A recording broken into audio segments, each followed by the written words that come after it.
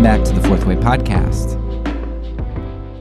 Today's interview has been in the works for quite some time, and I'm really excited to finally be bringing it to you. This interview is with Craig Fickle, and it's special because Craig is the main individual who actually got me started on this podcast, because he encouraged me. He helped me brainstorm some ideas, and really, he's one of the main ones who helped me to name this podcast as well. So Craig is very well read when it comes to nonviolence, and he's much more knowledgeable than me on the early church. And that's why I wanted to have him on to discuss the early church a bit.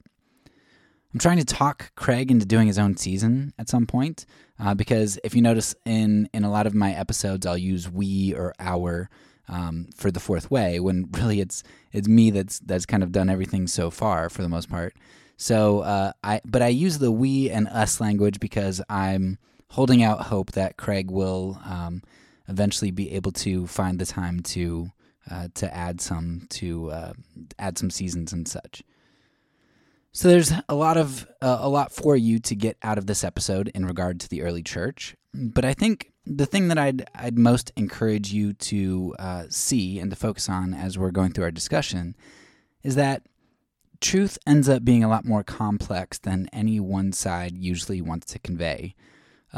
Each side usually wants to control the truth. You know, we've got fake news, and on the other side, of course, there are deniers, right? They accuse people of scientific denial, and the other side accuses people of fake news. Every side wants to control the narrative, wants to control what truth is. That's what we see in the Garden of Eden with Satan, right? Satan wants to control what truth is. Did God really say? Like, does he really mean you're going to die? Like, is that really true? He just doesn't want you to become like him.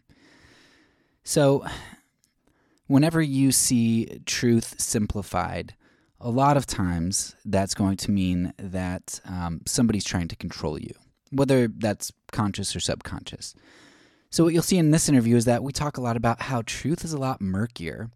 I would love if it were true that Constantine came in and took this pristine, beautiful church and he corrupted it all by himself and turned Jesus' teachings on their head.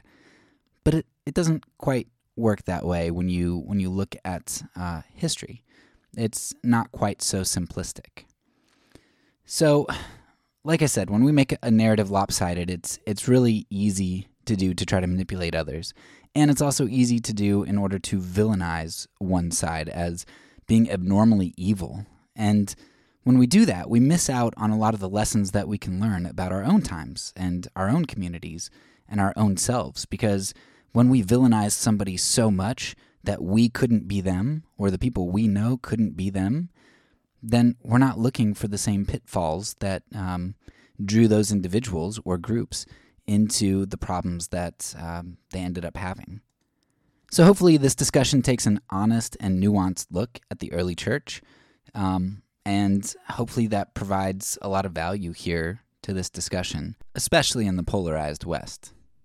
So here it is, the interview with Craig Fickle. Well, I thank you for for being willing to go down this route. I mean, I know you're interested in it anyway, but it's very helpful that you were able to kind of read some of that stuff and do that thinking, and then I could just ask you questions. Yeah, well, because we've talked before, and I've wanted to do stuff, and so this was a good push, because I knew a bit about it, but not enough. So it was good for me to dive into it and read some of the sources and stuff. And so it's been good for me as well. So I'm glad we can do this.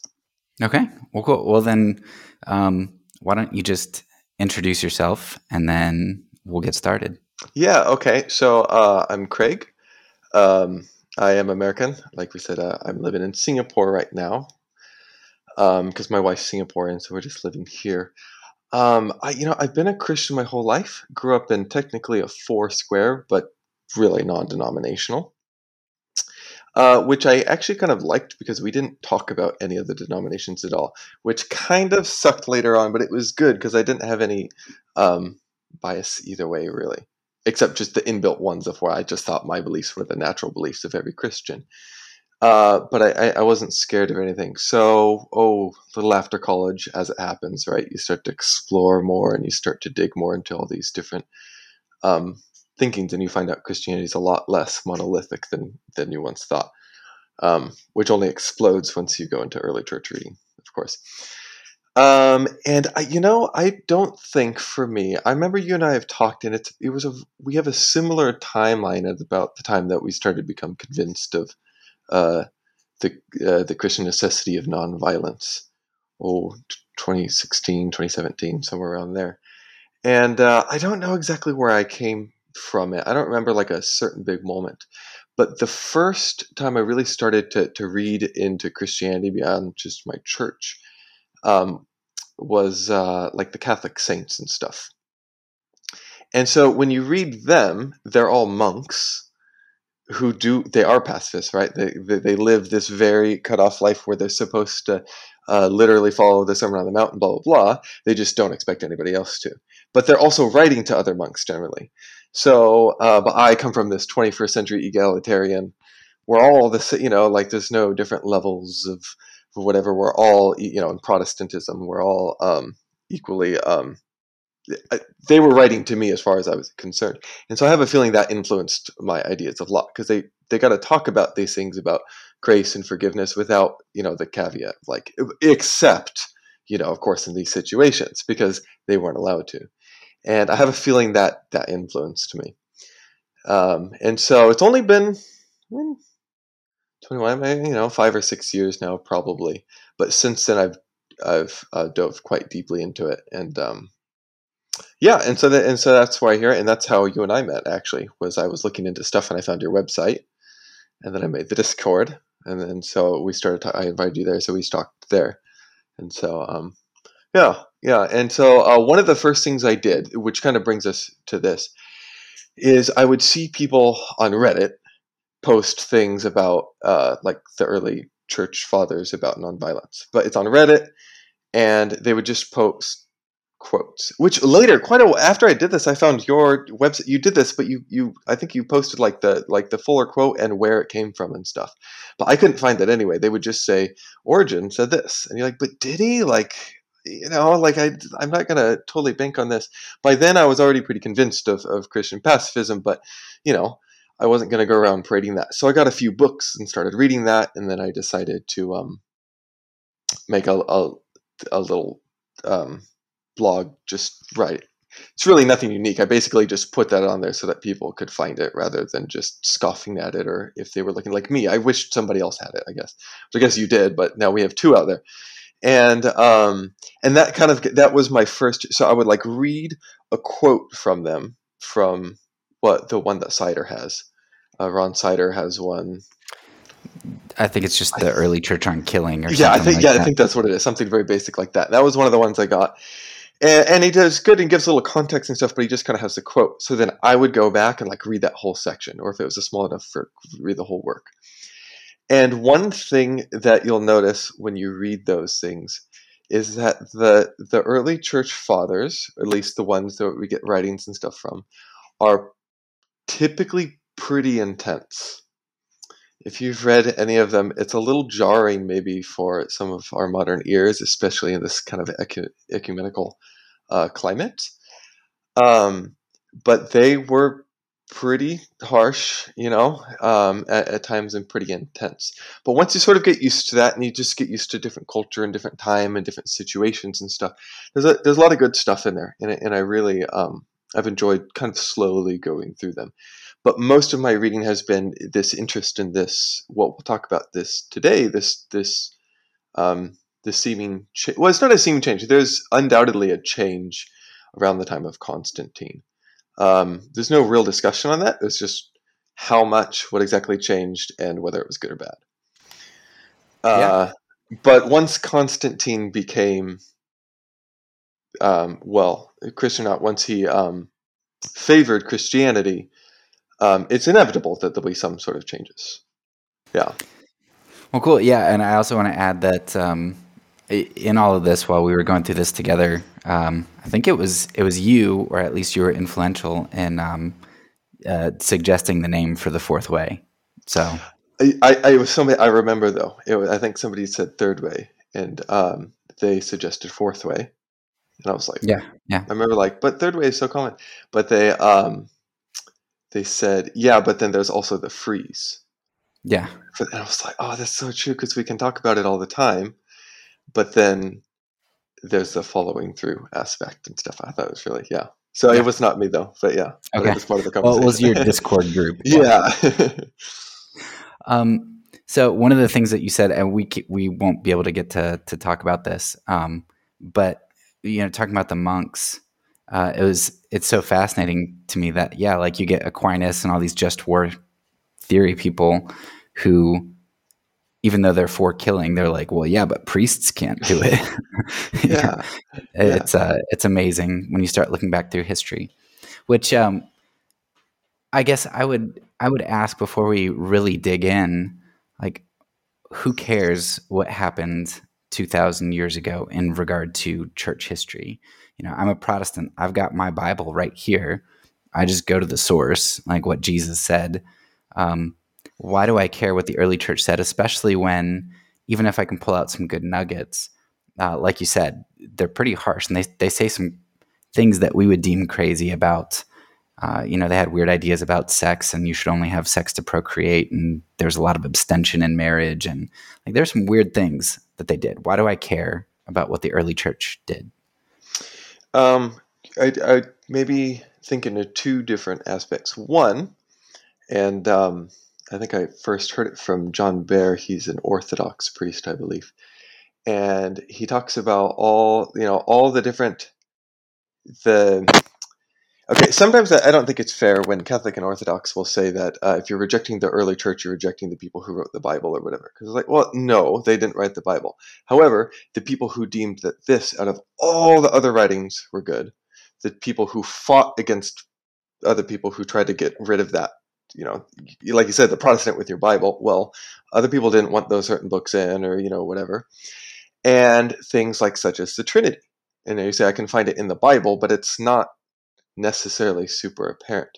So it's like this process of finding these things. Now, when I read through the early church fathers, I disagree with them all over the place. I'm still firmly Protestant, but it's almost like rejecting the means and how we got it. It's like, thank you for all that, and I'm just going to completely ignore any of the process or how we got there. We don't have to follow them everywhere and stuff, but I think we should be respectful, not just as a polite respectful, but I mean, whether we know it, we're influenced by them, I guess is what I'm saying. So it's good to see where we're influenced, how we're influenced. There are certainly beliefs that we have that there are probably beliefs that we have, even if we think we're super sola scriptura, that are largely because of them that we don't even realize. And so it's good to read, and even if you don't change any of your views or whatever, they can help you solidify some of those views. And sometimes you might look at things and go, oh, maybe they know something too. Okay, and here's one more thing before I get to the second point. Whenever I will talk about the early church, so like when I, for example, on Reddit, when I finished my little series on the early church on violence, and I submitted it, um, different comments, several of the comments. Well, what do I care about? They're not fallible. They're not infallible. Blah blah blah. And there's just this immediate rejection. If I would have said like C.S. Lewis's view on violence, like, oh, I want to hear that. But for some reason, they think that if I talk about some guy that was 200 years after Christ, I'm like worshiping him as the same. It's like, right, but he's a Christian too. You listen to other Christians. Can't we also listen to them? And I think in some ways we have a better perspective of them. We have more time to have thought about it. We have, as far away as we are, we get all these different, it's the age of information, right? And we have all these different pieces and threads and stuff that they would have been harder for them. But also, they were closer, and they were in a culture closer to it, and they had that stuff too. So it's also smart for us to go back and listen to them. Oh, I got distracted. So I would say that's part of it. Oh, and the other thing is, and some things that I think we'll talk about some, is some of the things that I've seen.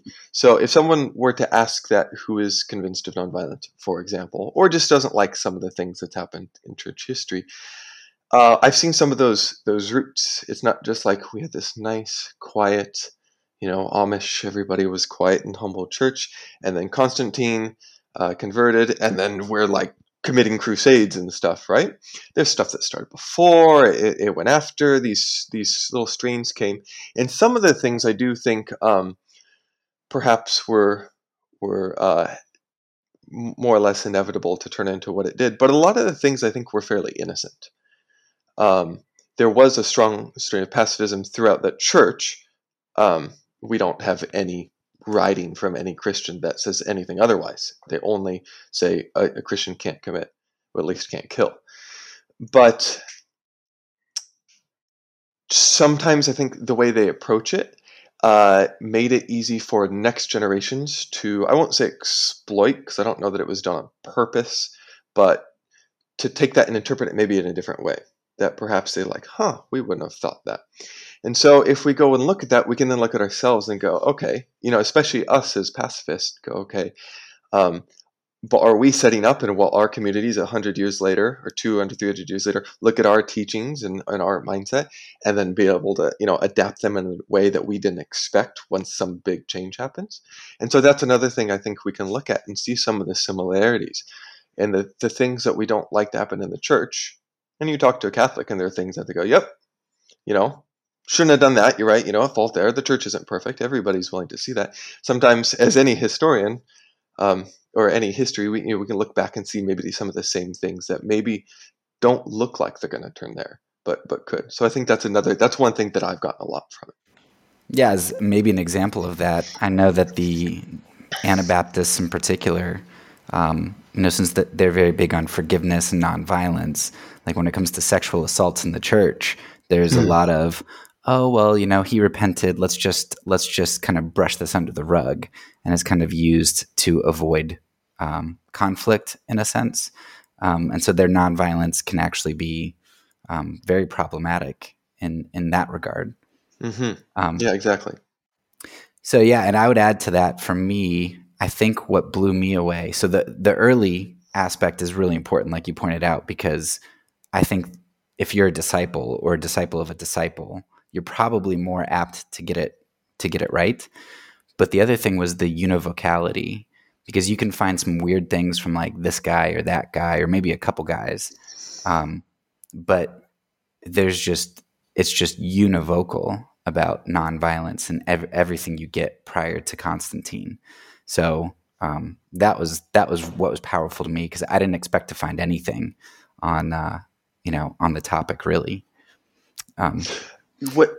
What's interesting about that is I was almost I felt the same thing, but then as I went to look, I was almost the opposite surprised, because then I expected lots of works on it.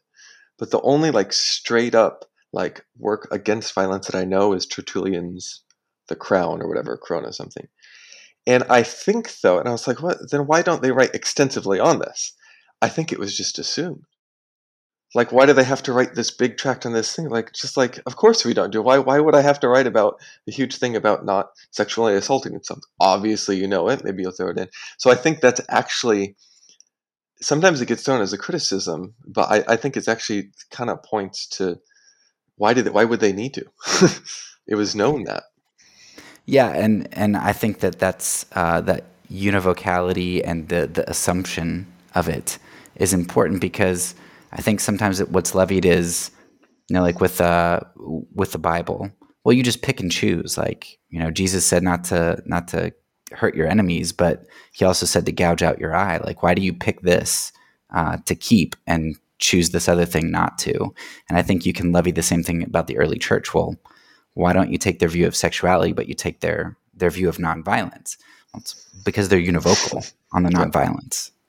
As far as I know, pretty much all the heretics or whatever would be too.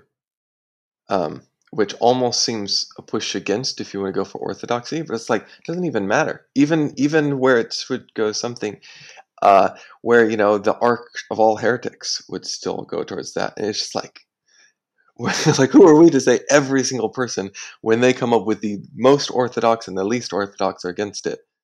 But everybody got wrong. Every single person that we know have got it completely wrong. It's just, Yeah, I think it's interesting that I can, pull in like these other guys that I would like be really scared to ever quote in, but even they did. That's how strong the that constant strain is. That's awesome. Yeah, I didn't even think about that or I realize think that. most people are scared to maybe mention some of those people, but Yeah. Okay, well, we better. That was kind of a long introduction, but good. I think important, because why do we care about what happened? So that's important. Um, so I want you to talk a little bit about the birth of Christendom, and you alluded to this change that happened at Constantine, or changes ish. mm-hmm. Um, how would you describe the ante-Nicene church and then the post-Constantinian church? Like, what are some of the big differences that you see? And I know that these are going to be broad generalizations, um, Mm-hmm. but go ahead.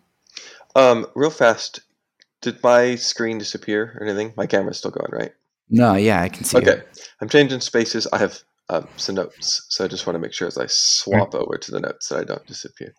Yeah, Okay, yeah. So some of the things that changed here. Let me see if I can find my thing. Well, okay.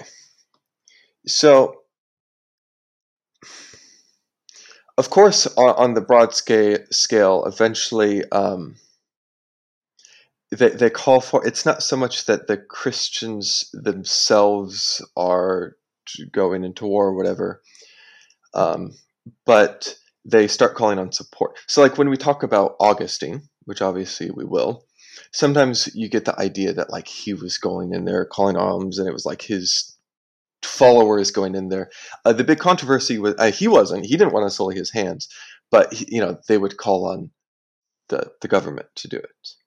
So we get this idea, and we see it even in the New Testament that the government is for justice and these different sort of things. And in the New Testament we see some sort of I would believe we see some sort of it's them, right? They're the pagan government. But now once we get they're on our side, well, we're for justice too, and you're for justice, but now you're with us, so now you're on our side. And it's not immediate because that isn't how they thought it, but that's one way that they were able to sort of justify what they did. So one of the things is they start to call now later on, um in let's see, I mean, we already had some Christians in the army and stuff, and what we see. I think you had a podcast on this, right? With the what are they called? The different uh, yeah. what's the specific the church orders and stuff. We see the church orders becoming. You can't be a soldier at all. Well, you can, but you can't. Well, okay, but you can't join it. Well, okay, and so we get that more and stuff. So that is happening, but there's still not like a wholesale. Let's go up. We're not getting crusades or anything.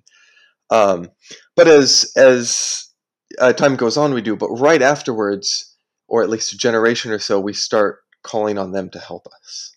And so with the Donatist controversy is this big rivalry that started in about 300, but didn't really become a problem until about 347, 350, and then really kind of accumulated around 400.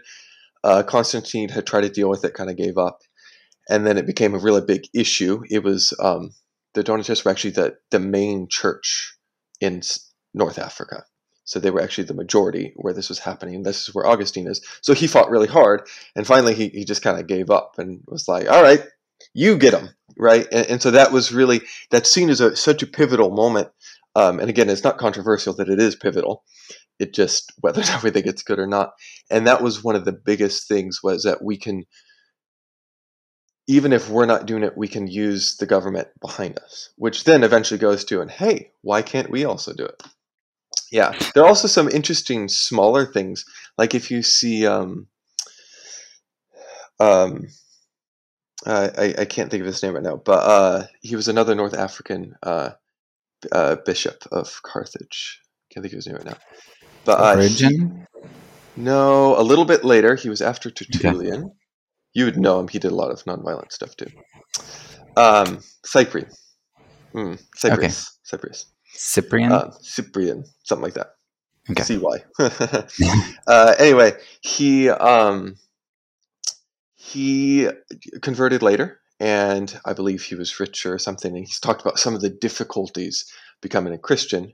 And I think, if I remember correctly, he kind of liked it. It drew them to the Christian church, but it was also hard. But it was like the fancy dress and the opulence and stuff. But the Christians didn't have that. And shortly after Constantine, a generation or two maybe, they were, the clergy were decked in all this stuff. So much so that I think in the late 4th century, there was a movement against that sort of thing. So it's big enough to where some people wanted to push against it, which seems sort of small to us, but that would have been pretty big to them. We were just these humble people. They were kind of the back. I mean, they were more educated at times, but they were still kind of known for being kind of dirty and stuff. And now they look just like the rest of the rich upper class sort of thing. I think there are a lot of implications there that we could go into, yeah. But obviously, the biggest thing comes down to that marriage between the two, and using the church, which eventually becomes kind of joining with them, or sorry, using the government. Yeah, it was fascinating to me when I discovered, because I think I'm kind of landing more in the middle now, because I've heard some people, especially more towards the nonviolent side, who want to villainize Constantine, maybe for good reasons at times, but just act as if like, ooh, all of a sudden, he just did everything to the church. And what's interesting is, like, when you look at Augustine, you're exactly right. Like, he legitimized the state to do violence. But I remember when I discovered that, well, he was against personal violence. Like, he's not for self-defense.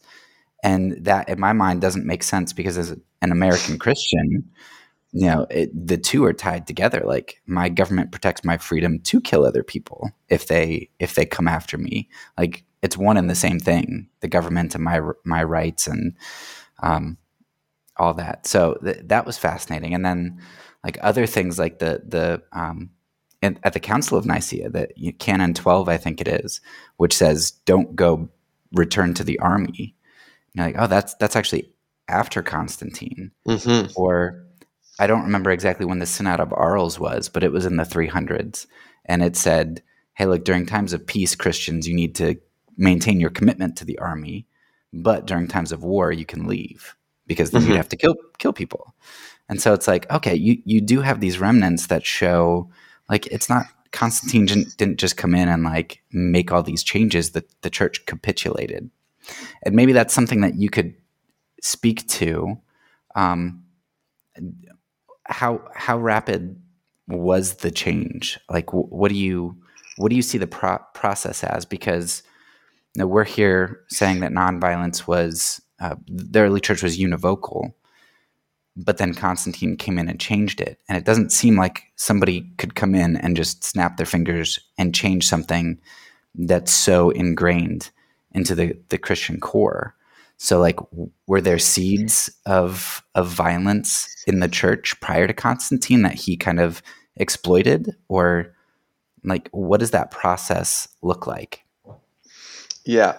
Another interesting thing, yeah, because when you go to the more nonviolent side, they villainize him to a pretty big degree. And there is a lot to go, in favor of that. But it's interesting. I don't know that I never noticed till how you're talking, but that's how we think about it. I don't know that I don't think he was really trying to do anything. When we get to Augustine, he was fully, he knows church and church history. He knows what he's doing and the changes. He knows he's making a change.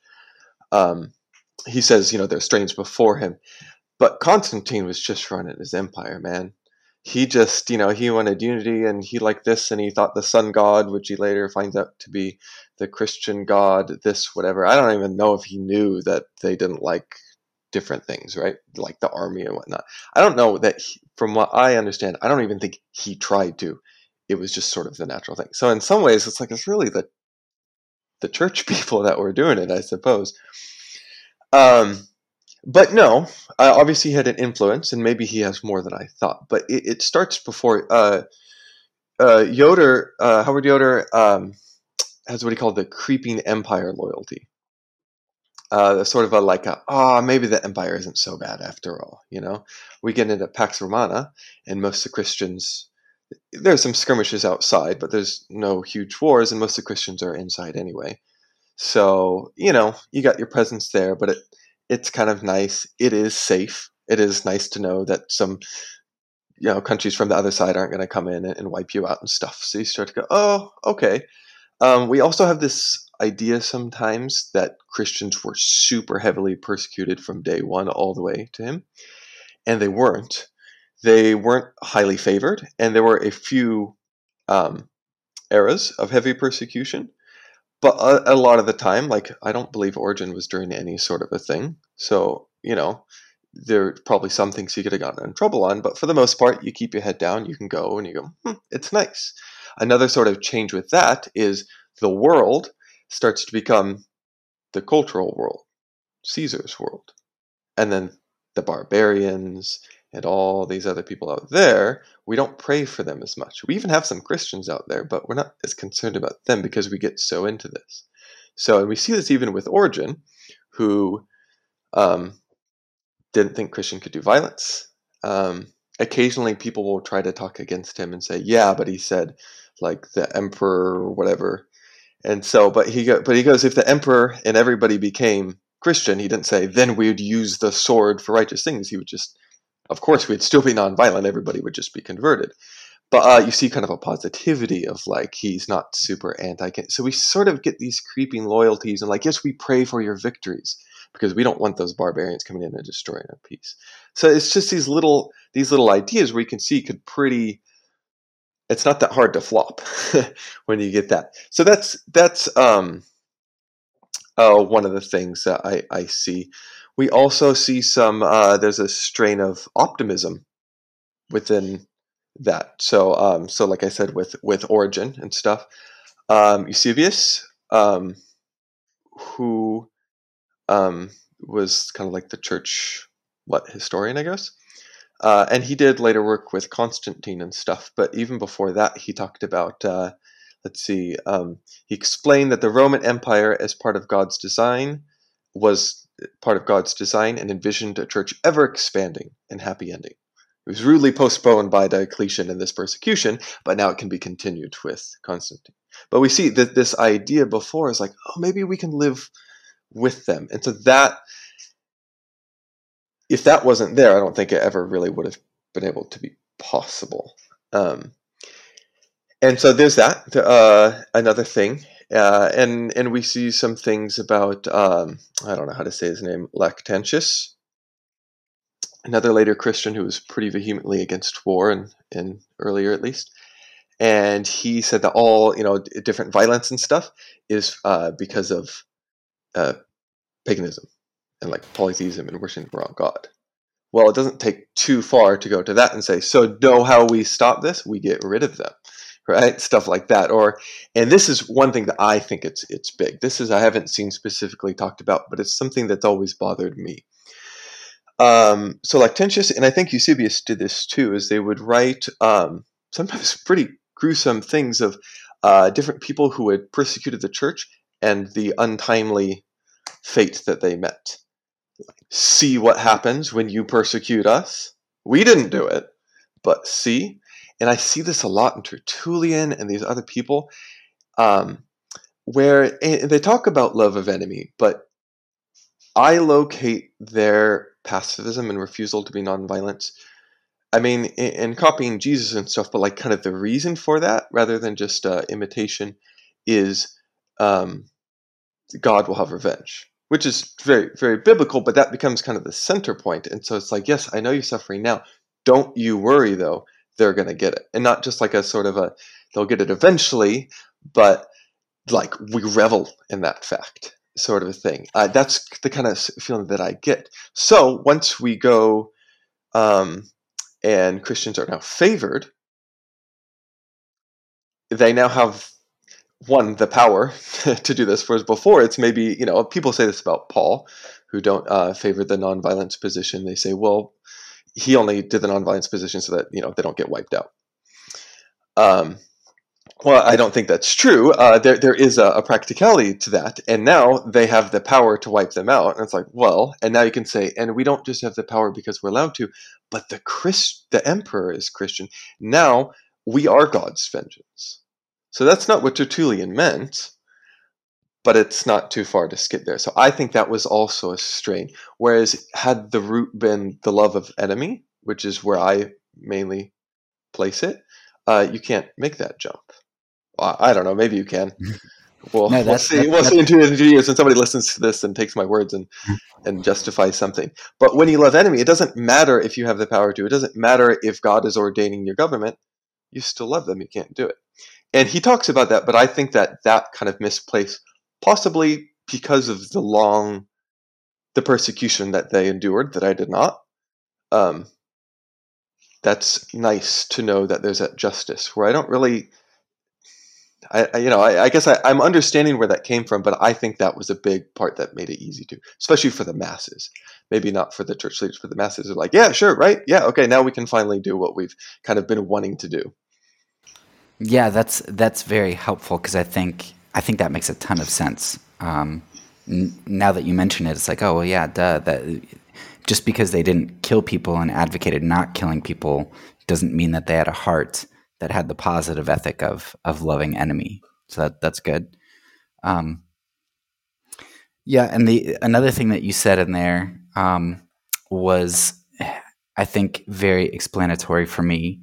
In that, when I was reading Salvian's on the government of God, um, he was talking about how like godly the barbarians were compared to the Romans, and you discover that well, there are actually quite a lot of barbarians who are Christians, like consider Yeah. themselves Christians, and so this, yeah, the it's like before empire was joined with Christianity, like the borders of Christianity were endless. Like there was no us and them in some border. It was Christians of the world, the Catholic Church. But all of a sudden, when you marry empire, now you have a border, and there's an us and there's a them. And so there, I mean, Christians are killing Christians, barbarians and Romans early on. Hmm. Yeah. Yeah, and we see that, like I said, you can see that a little bit in Origin, who was before that. However, in Origin, you still see but they'd be converted too, right? He can still, as far as I can see, he still would like the barbarian. They're still capable of it. They're not barbarians, how we think of the term of like brutish and incapable. But once you solidify that and you become married to the church or the state, you, they're now the barbarians forever, sort of thing. You're right. Hmm. Okay, so can you, because we haven't talked specifically about the Donatist controversy yet, and I think Yeah. that's going to be an important focal point. Can you kind of set up the controversy, like how long after Constantine, what got it started, and how was it treated by the church? Okay, so it actually starts in about okay, so the in 301 303 I think. Yeah, 303 to 311 or so, a little bit longer for some. There's the Great Persecution. So this is pre-Constantine. And excuse me. Other persecutions seem to be less directed at Christians, more just, you know, make sure you follow the cult of the emperor or whatever it is. This one was more directed towards Christians, and there was a threat of 4 edicts called church buildings could be destroyed, sacred writings burned, Christians could lose their civil rights, and clergy could be imprisoned and stuff if they didn't sacrifice and do this, and later even could be killed if they didn't do that. So you get some people who refuse to sacrifice and stuff. You get some people who give in, and you get some people who would forge a paper saying that you did, but you didn't actually give in anything. So afterwards, there's a lot of controversy to what to do with the people who have lapsed, right? Because then a lot of them are like, okay, oops, sorry, I went back in now. And there's huge controversy. So that's actually where it starts. So the Donatists are on the more extreme side of either don't let them back in, or I don't know exactly what their point of view is. I know some would. They can, offer. They'll never ever be able to partake of the sacraments again, but they can kind of be part of our church, and as long as they're all offer penance every day or every week or whatever, when they die, they'll they'll be accepted kind of in the church. I don't know exactly what the Donatists were, but there were several groups that did this. But the Donatists are somewhat remarkable because they became so widespread. The others were small. It's not a big deal. Like I said, the majority in North Africa. So in about, let's see, there's this in 347. So Constantine actually, so before 347, I'm sorry, Constantine tried to work with them a little bit, and their big thing. I'm sorry, I missed a part. So the reason why this comes in with the Catholic Church is then the Donatists said, okay, but like I forgot the names, but like Felix or something was a lapsee. He lapsed, and then he baptized this guy or whatever. Now he's your bishop, and your bishop is illegitimate because he was baptized by this guy, or this guy who was baptized by this guy. So it's all legitimate all the way down. And so that's why the Catholics would get really frustrated, because they were a little bit difficult, if you might say. So Constantine was trying to resolve this, and he kind of gave up. But he had a trial to see if they could figure out if they had forged documents, and they got two. In the end, they got 3 trials, and all trials went against the Donatists. So by this point, they look like extremists, and everybody's pointing. Of course, in Africa, they don't think so. They think that that it was rigged or whatever it was. So that's kind of where it starts. In 347, Constans, not Constantine, but the next emperor, Constans, was had a big campaign, I guess, where he was giving out money to the poor throughout, giving alms to the poor, which would include the Donatists, and of course, part of it was to give to the poor, part of it was to butter them up and stuff and get them part of it. And one of the guys, Macarius, he presided over the mass, and for the Eucharist, he put up imperial images on the thing. So when they would go up to worship, they would be bowing to these. And we don't know that he did it on purpose or he was just ignorant and it was a really bad PR move. But the Donatist, the man, was obviously very against that. Like, see, they're trying to get us to do this and whatever. And so they rebelled against that. And so then we get this huge thing. And he did. This is all very difficult to tell what happened, but to be fair, to be neutral, he called on these people called the Circumcellions, who we know lots about them and nothing about them. But they were sort of freedom fighters, as far as I can tell. And I don't know that they were really attached to the Donatist church, except he kind of called on them to keep them away so that they don't defile our places. And then they get associated with the Donatists for being violent and stuff. But this is important because what happens is, so Donatism becomes, they ban it or whatever, and Donatus and a few others of the leaders get banished, and they refuse to go, and so what happens is they silently get killed, pushed over a cliff. Donatist and I think Maximus or something, one other guy. Wait, so that's literal, that's not figurative, So literal, yeah. Okay. Now, Augustine didn't believe that it actually happened. And we're like, who knows? But he goes, because they have all that's not how Rome executes people. They would do a legitimate way. But the whole point was that it was illegitimate. Right? The whole point is they couldn't just go doing it, so they do it in the dead of night, and they quietly push them over the end and kill them. And one of the reasons to do that is to avoid martyrs. And they got found out, so now they're the biggest martyrs, and now this church is the church of the martyrs. They already kind of were before, because they had that stance of during persecution, and now that's what they're about. And this is when it really starts to get fired up. And they start to get attacked so I've already kind of mentioned their attacks on Catholicism, the Catholic side of things. And then the Catholics would attack them for, of course, divisers of unity. They love controversy. That's all their thing. If they would just join with us, except they love, division and stuff. And for extremists and violence, again, a lot they attach to the Circumcellions. And for what they would call suicide. So these guys, a lot of times they were Circumcellions, but they would go and supposedly do things to provoke people to kill them to become martyrs. So you go into a pagan temple, destroy the stuff, the pagans would get mad, kill you, you're a martyr, you got exactly what you wanted. We're not exactly, it's clearly exaggerated. some of it may have happened. Some of it we think like they were going to get killed anyway, so they do it in a way. So then they start making laws. We're like, but you're not a martyr if you did this first. So if you destroyed some property and get killed because of it, you're not a martyr anymore. So this is where it kind of comes from, and they're trying to go. And so it eventually comes to head in, what is it, 411, I believe, is when it really comes to Augustine finally kind of changes his stance, goes, this is bad and it's affecting other things. If we just persecute them and stuff, they'll stop. And of course, he doesn't say it quite like that. He loves the image of the surgeon, right? I know it's painful. You don't understand, but it's for your own good.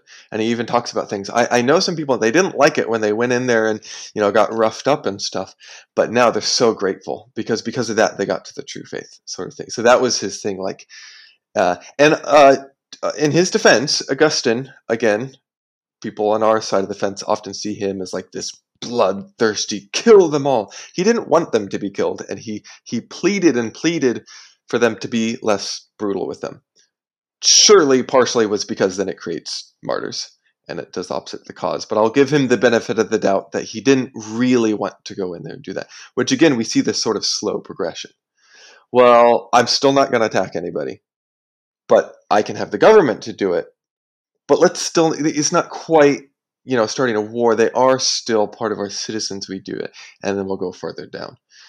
So that's why it's so important, is this really sticky group, and they couldn't get rid of them, and they were very stubborn, a little bit self-righteous, wouldn't go, and you couldn't really do that anywhere else, but they were able to kind of fit the situation for North Africa to where they were able to persecute them without creating the martyrs, and eventually it wins out, and then now we have presidents to use the government for things. Whereas before, even when they were going, both sides were really hesitant.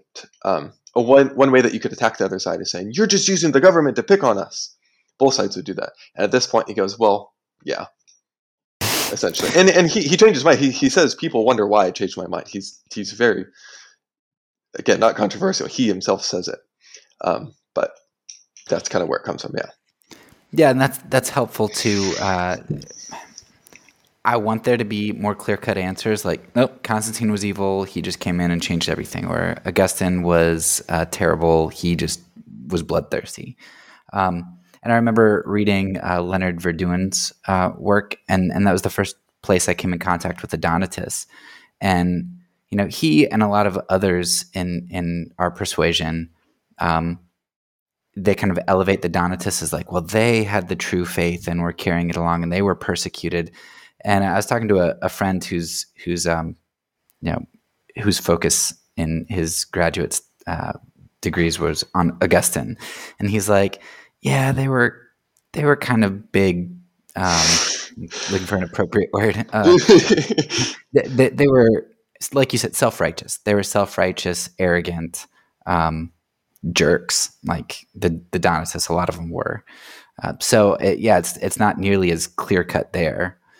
What I think is clear cut is, all of a sudden they started getting killed by Christians, and that's a problem. It seems to me, at least. Mm-hmm. Yeah.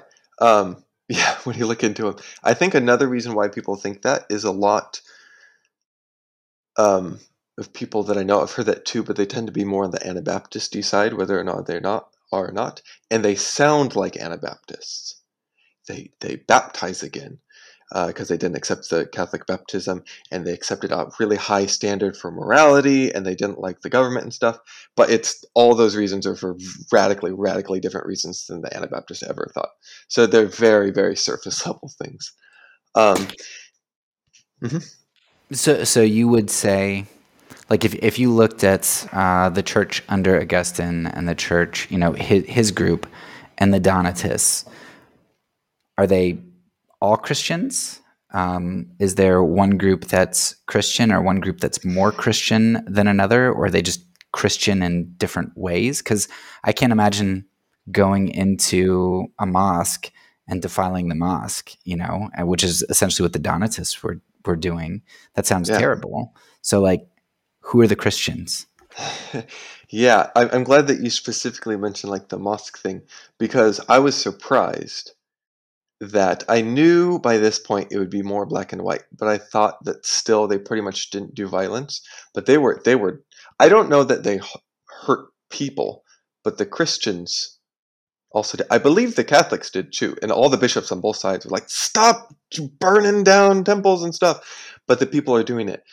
As to which is a Christian, not that it's my decision to say anyway, but it's hard to say.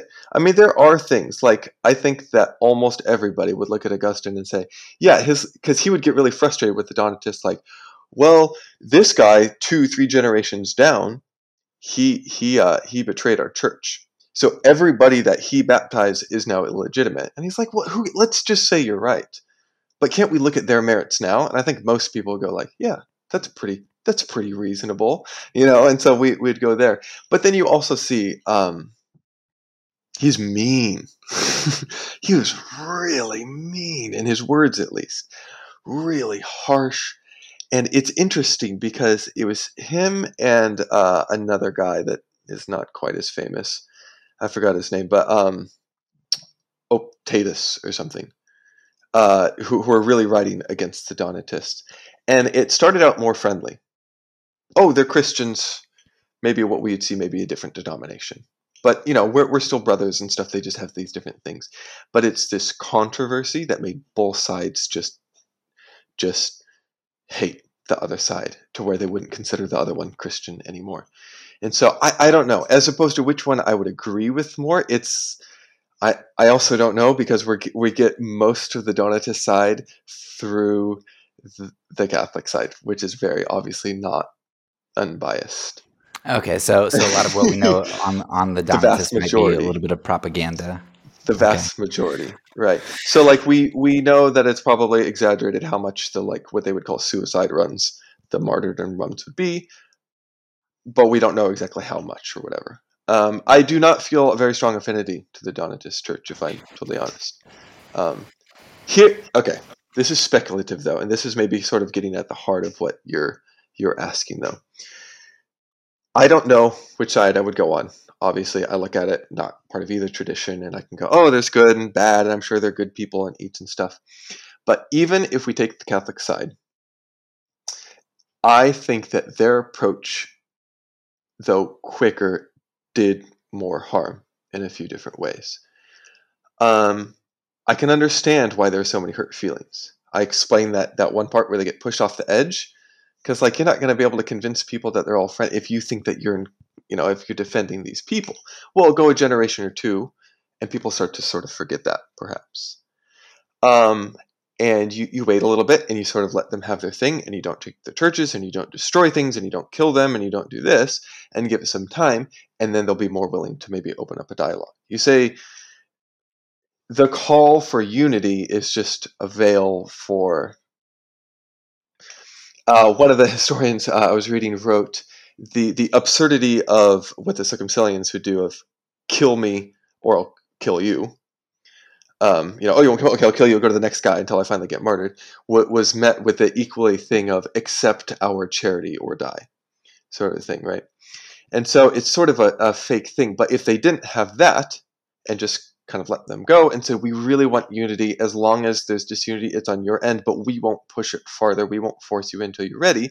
I have a feeling within a generation or two, things would be lighter between the two and some discussions would take place. And as far as we know, eventually they could go. I mean, look at Catholics and Protestants. Bloody between the two. And a division is always hard. And 500 years later, now we're finally starting to see some people, as hundreds of years of not violently killing each other.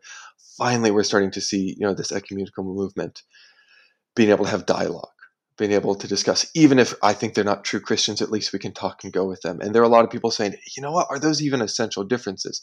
And it takes a long time, but it can happen. But as soon as they decided they need to join us now and agree with us now, or they're gone, we've severed any chance of that. That's a really good point, about the ecumenical movement now after Christianity has had some peace for a while, at least in the West. That's an interesting point. I don't know where I'd land because I agree with you about the the Donatists nitpicking about the baptism and the validity of that. Nevertheless, it's always difficult for me to want to side with the group that killed people and burned books. Usually, Yep. that's not the right side. No, no, if I were to, it's not just me as an amateur. From what I understand, we don't, like I said, circumcillions are one of the groups that we know so much about. There's so much literature of them in ancient times that we don't really know anything about them. But from what I understand, it's largely thought that they're not really Donatists. They're freedom fighters in some way, and they sided with them because they were the underdogs. I mean, they were the main in North Africa, but they were the ones getting bullied. They were the ones where the overall empire was picking on them. So, there is a point to go with them. Yeah. So I have a lot of sympathy for them, but not specifically with their beliefs. But yeah. Yeah. So that brings me to another question that I really wrestle with, because when you say, okay, well, after Constantine, Augustine, and all that, you lose the voice of an alternate church. You get a state-sanctioned church. You've got the emperor presiding over councils, and kind of persecuting heretics, or at least applying pressure or incentives to the state-sponsored church.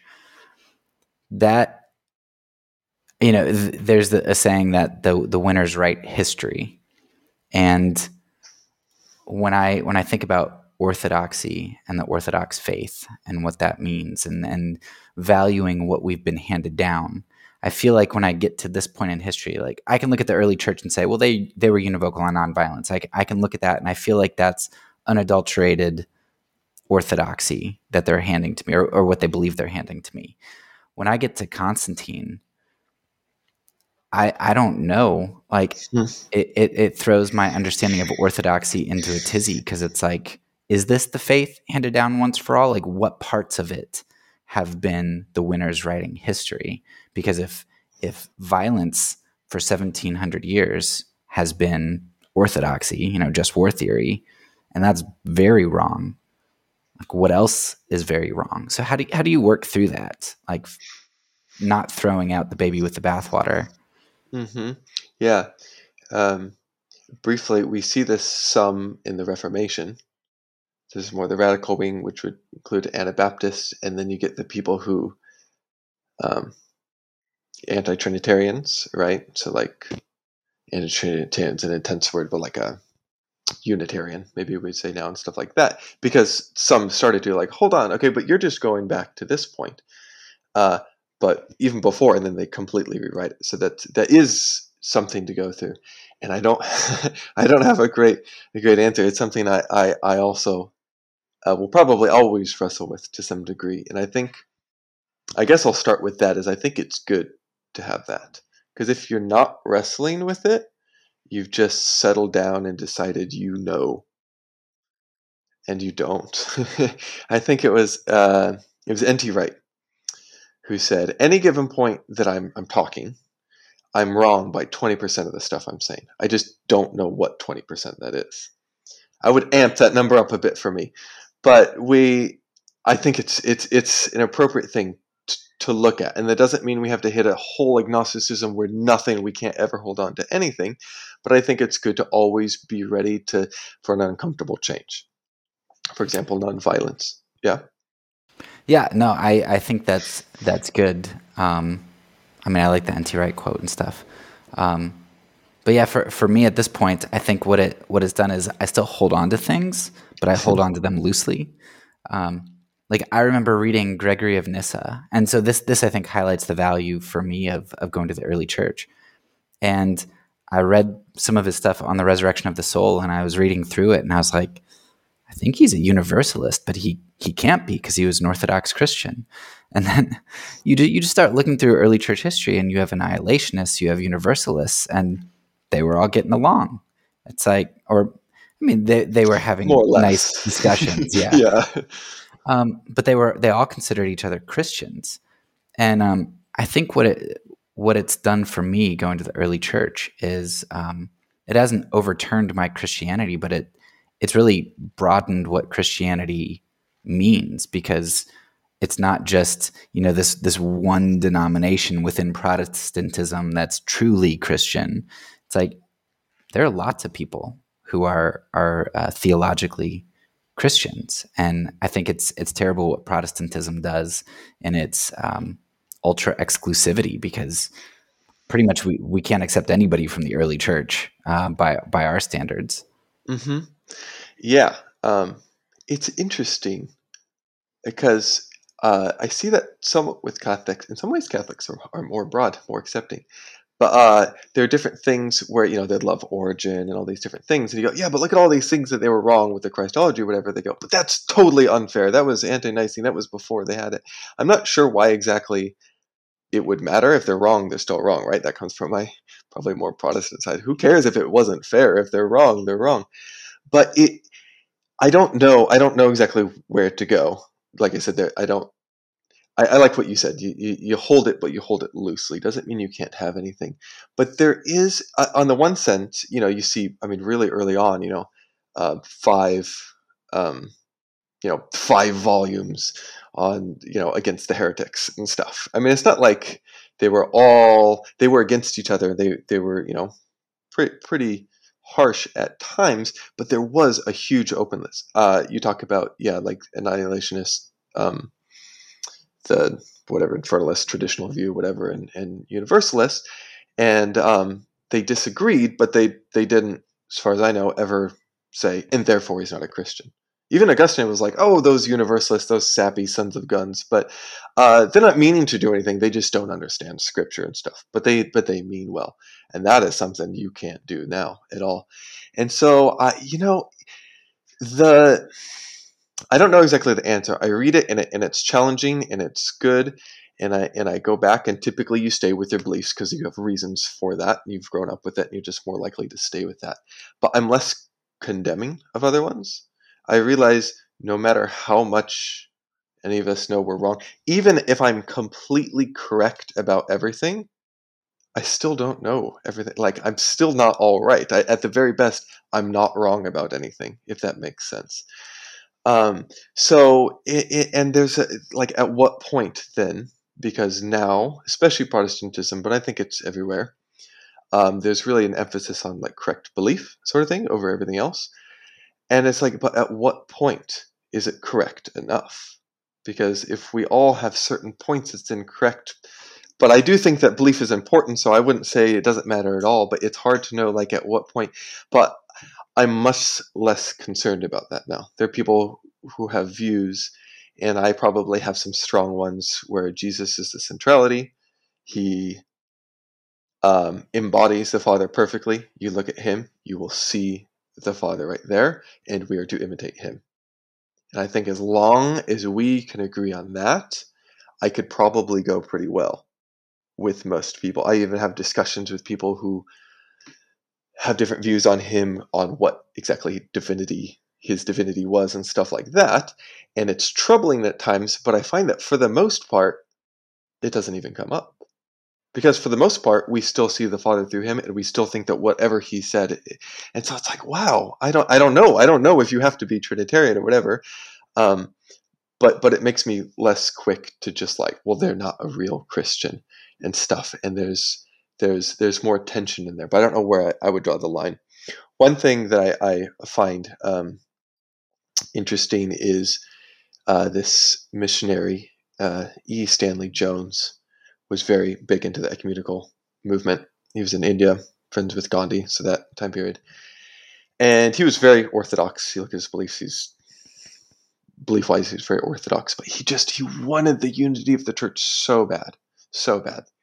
And he wanted, very similar to what I said, as long as we just see Christ as the central and we long to follow him and go in him and he is the central, then all the rest, as incredibly important as it is, we can put that as like kind of a secondary. But we're all brothers and sisters once we do that. We might be very distant at times and stuff, but if that can be it. And he mentions this one thing. He has a really superb book on the Sermon of the Mount, and you can get it online for free. On there he's trash talking Constantine, and he goes the like the creeds and stuff are really important. He goes, and I think the creed's important, and I believe in the creeds and stuff, but it's important to note that the nowhere is the Sermon on the Mount in our creeds, and how different would it be had that been put in our creeds? If it said, I believe in, God is this and Jesus is this and blah, blah, and that, we don't do this and he didn't do this and we didn't do this. We couldn't have Constantine. We couldn't have this. We couldn't have this. We couldn't have this, because this sort of behavioral belief system, not as some sort of a rigid law system, but that becomes part of, it's orthopraxy, but we can see it like that's part of orthodoxy as well in terms of just the correctness of it. But we've pretty much just reduced it to this creed. Kind of forgotten that the creed is just a shorthand for what we should really know behind it. And it's just like, checklist, yep, you got them all, and it's done. And that means we exclude a lot of other people, and then we include that, like, really, we have to exclude them because of this, but and then we include a lot of people like, we're including them, and I'm not real big on seeing who I should or shouldn't include, but I'm stumbling around because I don't have an answer, but I think that it's difficult and that we need to be more open with it, and we can hold firm to our beliefs and never step back from what we believe, while also realizing that at some points we should reevaluate and see where we are wrong at different points, and not be so quick to push somebody as claim somebody as non-Christian. There may be a point where we decide, at this point I can't consider you a Christian, but I think we can be a lot slower to do that than we do now. And when you read the early church, as extreme as they can be, they do that a lot more than you would think. I heard that and I read them and I was like, oh, what are you talking about? They're really into orthodoxy and there's correct beliefs. But then you step back and you go, actually, they weren't so much. They weren't going and trying to totally get rid of them. At times they did, say Marcion or something. But it's much more open than perhaps we know. And just having that humility, I think, goes a long, long way. And going back to what I said before, I think that opens the chance for everybody, yourself and others, to then come to a more correct view. But if you're just like, oh, wrong belief, you're wrong, you're just distorting scripture, whatever, well, they're never going to listen to you. They're just going to become more entrenched in that beliefs, may become more extreme beliefs there, and then break off and then have their own little group, and then would never be reconciled. So if we have a bit more openness, we have more likeliness to then come together and have similar beliefs, in fact. Yeah, and the things that they were nitpicky on and were willing to push back more on was tended to be orthopractic from my limited reading of the early church. My from what I see as well, not always, but even a lot of times when it wasn't, it tended to have the implication of that, not just like some random thing. There tends to be some implication of, and therefore, that's why you behave like this, or you wouldn't behave like this, sort of a thing. Yeah, and if you remember, shoot me a link for that book that you're talking about, because I'd be interested to read it, and I could put it in the notes. Yeah, no problem. So I've got two more questions that I want to get to, and then we'll see where we go. But I guess one of the questions that might be helpful, and this would be speculative, so if you just feel like you have no idea how to answer it, that's fine. But I think a comparison would be helpful, because you talked about early issues that were addressed by the church. So when we get Constantine, Augustine, Sword, kind of enforcing orthodoxy and disputes, what did disputes look like in the church before this? Like, so that we can compare, because I think, like you said, sometimes people are like, well, what else are we going to do? Like, well, we have to do it this way or whatnot. So seeing kind of a comparison, I think, might be helpful to say, okay, I have a vision for what it would look like without Sword. And you also talked about it a little bit earlier where you said, now that we're in the West without the Sword for 70 years-ish,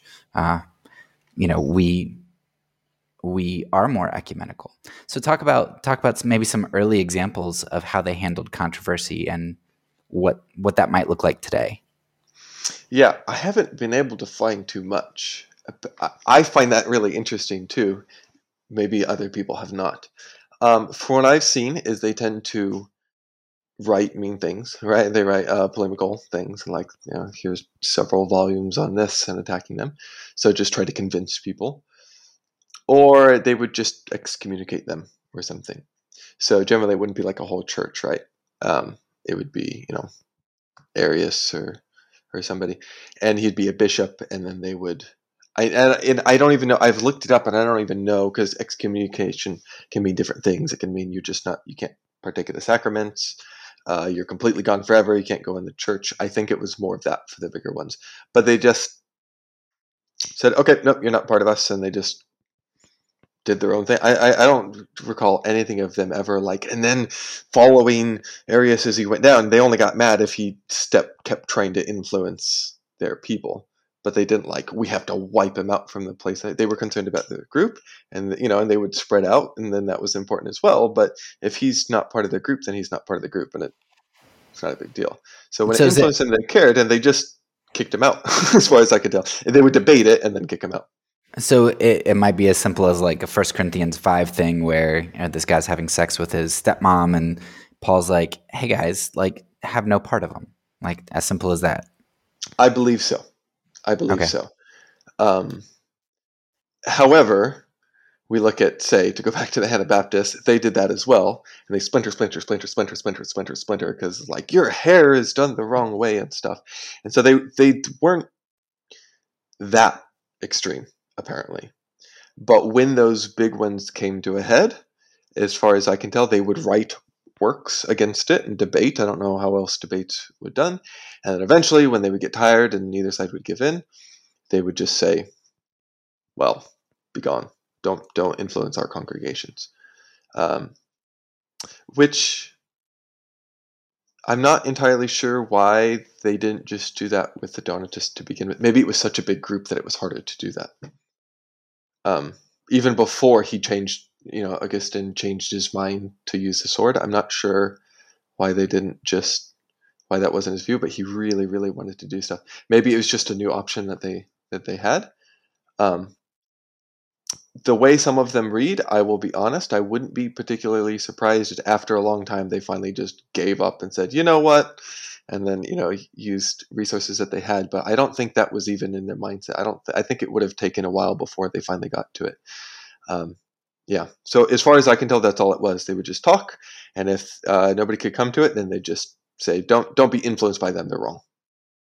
That sounds so anticlimactic. Like there's no resolution there. Nobody's killed. The problem isn't ended. It just goes on. But to be fair, we do see that where we see these things. People probably say, yeah, and look at how long Arians went by or something. But to be fair, we also see, Donatists and other stuff still linger on even afterwards. The sword isn't as effective as we think. Yeah, so and that's a good segue to the last question that I had, which again is speculative. Save the speculative ones for the end. But I think you can probably build a case off of it from what you've researched and talked about today. So as United States citizens, well, I don't think we can imagine. It's difficult for citizens of the United States to imagine what Christianity looks like divorced from sword, because our government's Christian, and our government, bears the sword a lot. What do you see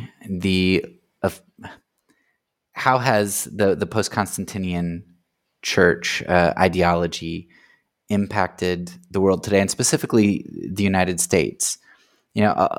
A lot in my group, conservative Christian group, are trying to get their hands on the sword. They want to get their Republican president in, and they want to control the world, and they want to bring religious freedom for Christians and kind of get atheists out of schools and stuff. So bear the sword against other religions and enforce our version of morality.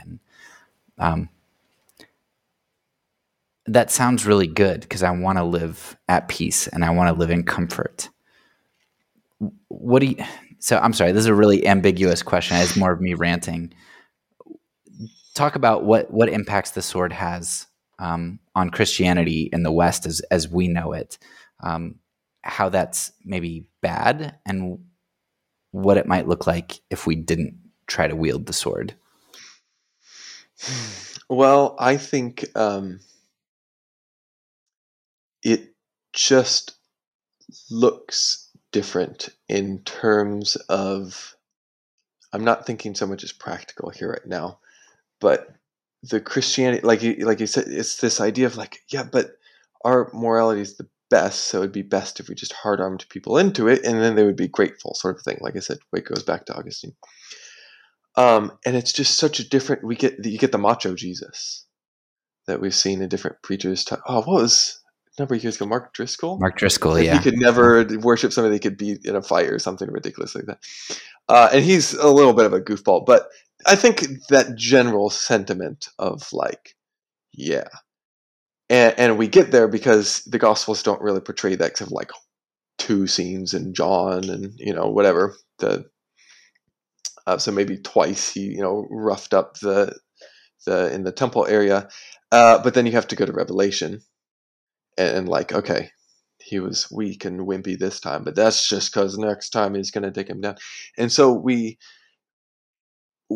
turned it into a tough guy religion.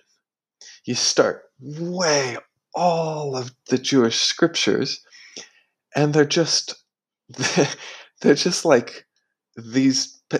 You get Abraham, who's a rich guy, landowner, and then he has to go and wander around, so he kind of loses that. And then you just get a bunch of these like shepherds living. We kind of glorify them now, but they're just like stinky, peasanty, shepherdy types of things. Not exactly peasant, but they're there's the big empire Egypt, and they're just like the little people on the outside, and then they're slaves for 200 years.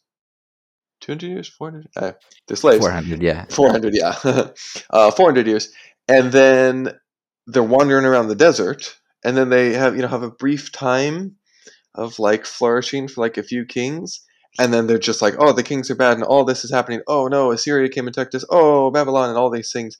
And then we come to the New Testament when they're under occupation of Rome, and then Jesus comes and doesn't break from the occupation of Rome. They're still, and then they become even more attacked than Judaism, because Judaism was respected as an ancient belief, and then when Christianity started to be seen as separate from that, it's like, it's just some new religion.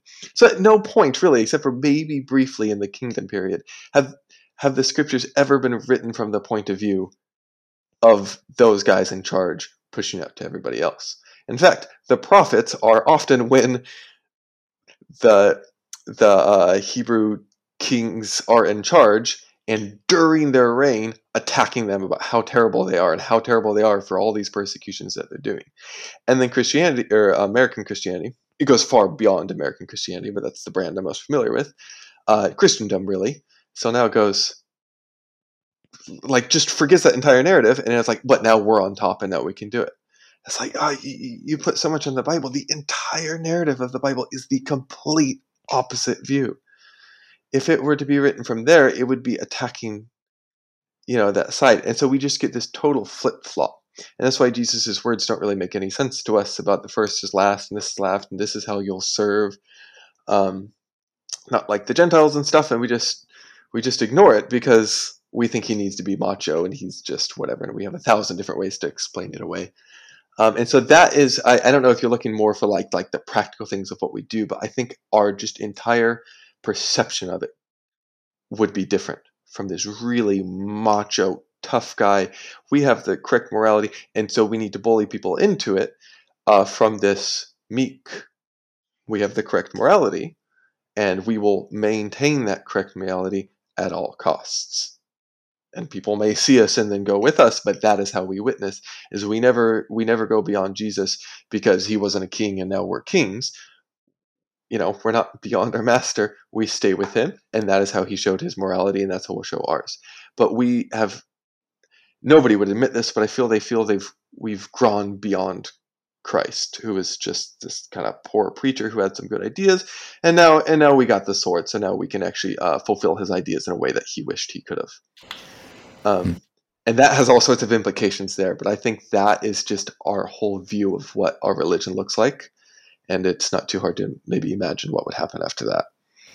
Yeah, it's interesting to me. The last I looked, um, in the United States, Congress, the last Congress was like high 80% Christian, identify as Christian, and the military is, I don't know, like 60, 70%, something like that. Whatever the numbers are, it's big. Like Christianity and government and sword are, I mean, they just go hand in hand in our world. So yeah. So with that, that reminds me of another reason why Constantine, his transition was maybe not as hard as we might think, is the kings have always been about justice, right? That's their thing, and Christianity is all about justice. Now they might be different justices, and they might look at it different ways, but they both have this view of justice, and so it's kind of easy to go. And so I think that a lot of people see their Christianity for that because they see words like justice and stuff, and then they just assume that that's what it means. So I tell people, who are military and talking really to be offended that I think that they're horrible, disgusting murderers who hate all life and stuff. And I say we actually probably have a lot. And talk about, I bet you want justice and you don't want these bad things to happen. I bet we could talk about a lot of the reasons and agree on most of them. The difference is just I think your way is I tend to be a little bit nicer and just say it's ineffective and stuff, and also just incorrect, and you think mine is. But I think my idea of justice is a bit different, but there's enough there to where people can use that Christianity in order to support that view. I would say it's probably the opposite, where we have that really strong view, and then we bring Christianity up there. But it has a lot of those words that we can wrap it in there. And I have a feeling That that's why so much of that is there. It's such high numbers. Is it can be compatible if you pick a lot of those keywords. Yeah, that's a great point. That, I mean, somebody in the military, our ends are largely the same. It's the means that are different. And I would add, we add to that the end of reconciling enemy. Yeah, the destruction of the enemy so that they're not attacking us typically comes down to what people are looking at, which is not the same. Um, but I tend to but you're correct. It is different. Like I said, there is a bit different justice there. But I have a feeling that's why it's easy enough to co-opt into that. Although, like Um, you said, Augustine even said, "Hey, I do want my enemy to be saved, but through my harsh means." So I guess, I mean, you could even be in the military and desire that your actions would convert the enemy through force. yeah, I mean, colonialism. So luckily, we've Right. largely gone like, oh, but I've heard people justify it like, yeah, it was really bad. We shouldn't have done it. You're right. However, I mean, it might have been a net good. Sure, their ancestors didn't like it, but I'm sure they're glad that they're Christian now. So you're supposed to sort of distance yourself from colonialism, but there's still this justification. And I have a feeling, Yeah. hopefully, in another 102 years, people will look back and like, huh, look at all this stuff, and they'll distance themselves from these different, justice things of going and being the police force and stuff. Though I Mhm. have a feeling they'll still go. But I mean, it was for certain, you Right. know. So, to kind of wrap this up, is there any question, because of my lack of expertise, that I just didn't think to ask, that you're like, I really wish you would have asked this, or this would have provided some helpful insight into all of this? Is there anything that you're chomping at the bit to bring up? Not that I can think of. No. I had because I like to be way over prepared. um, well, how about this? Just kind of as an ending note, because this is similar to what we were talking about. Uh, some of the similarities, and it kind of goes to what's the difference of how Christians responded. Some of the similarities to the of the new Christian Constantinian, the way that he did things, and the old ones. So it's like, so what changed? So you were kind of asking the opposite. So how did Christians change? But it's different. Like, if he really was Christian, surely he would rule differently than the others did. And there were some things, like the giving of the alms, and he did build some things. There were some good things too. Also, though, like I talked about the just, there's this idea that I am just. Before, you had to go through a huge process, several years of being Catechumen.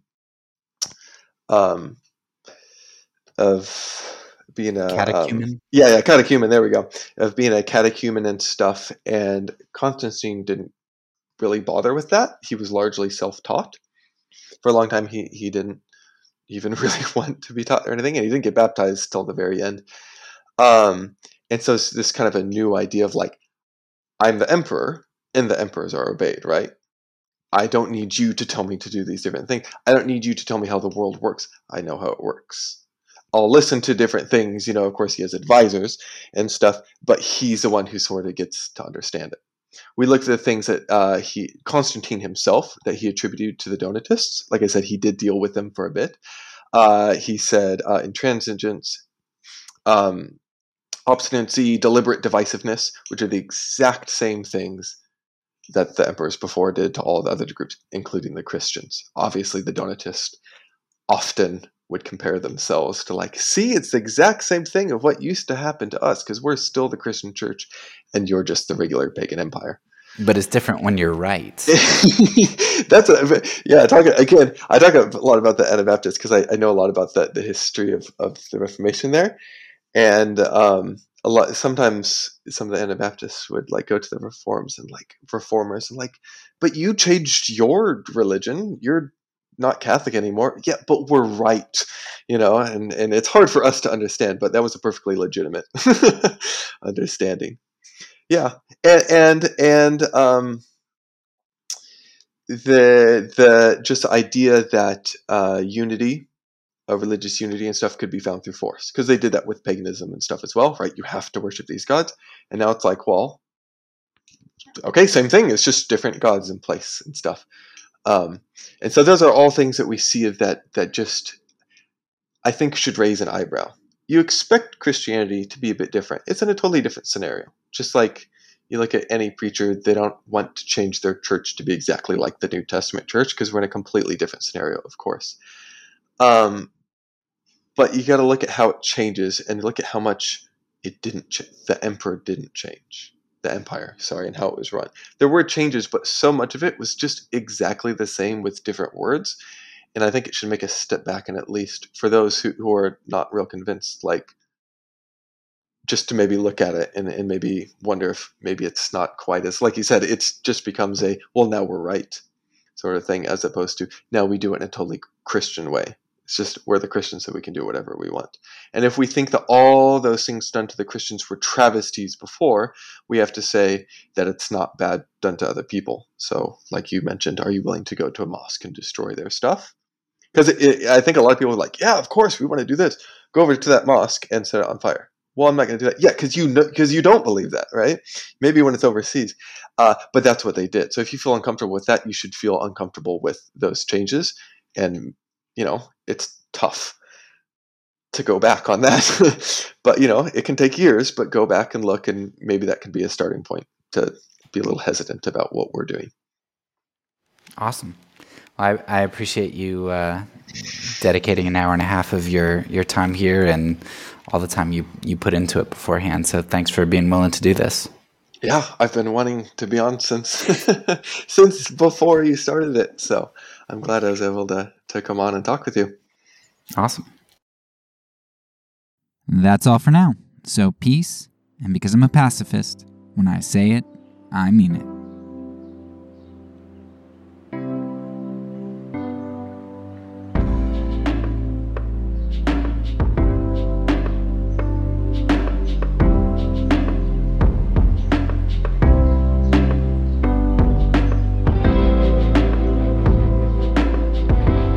podcast is a part of the Kingdom Outpost Network. Please check out the links below to find other great podcasts and content related to nonviolence and kingdom living.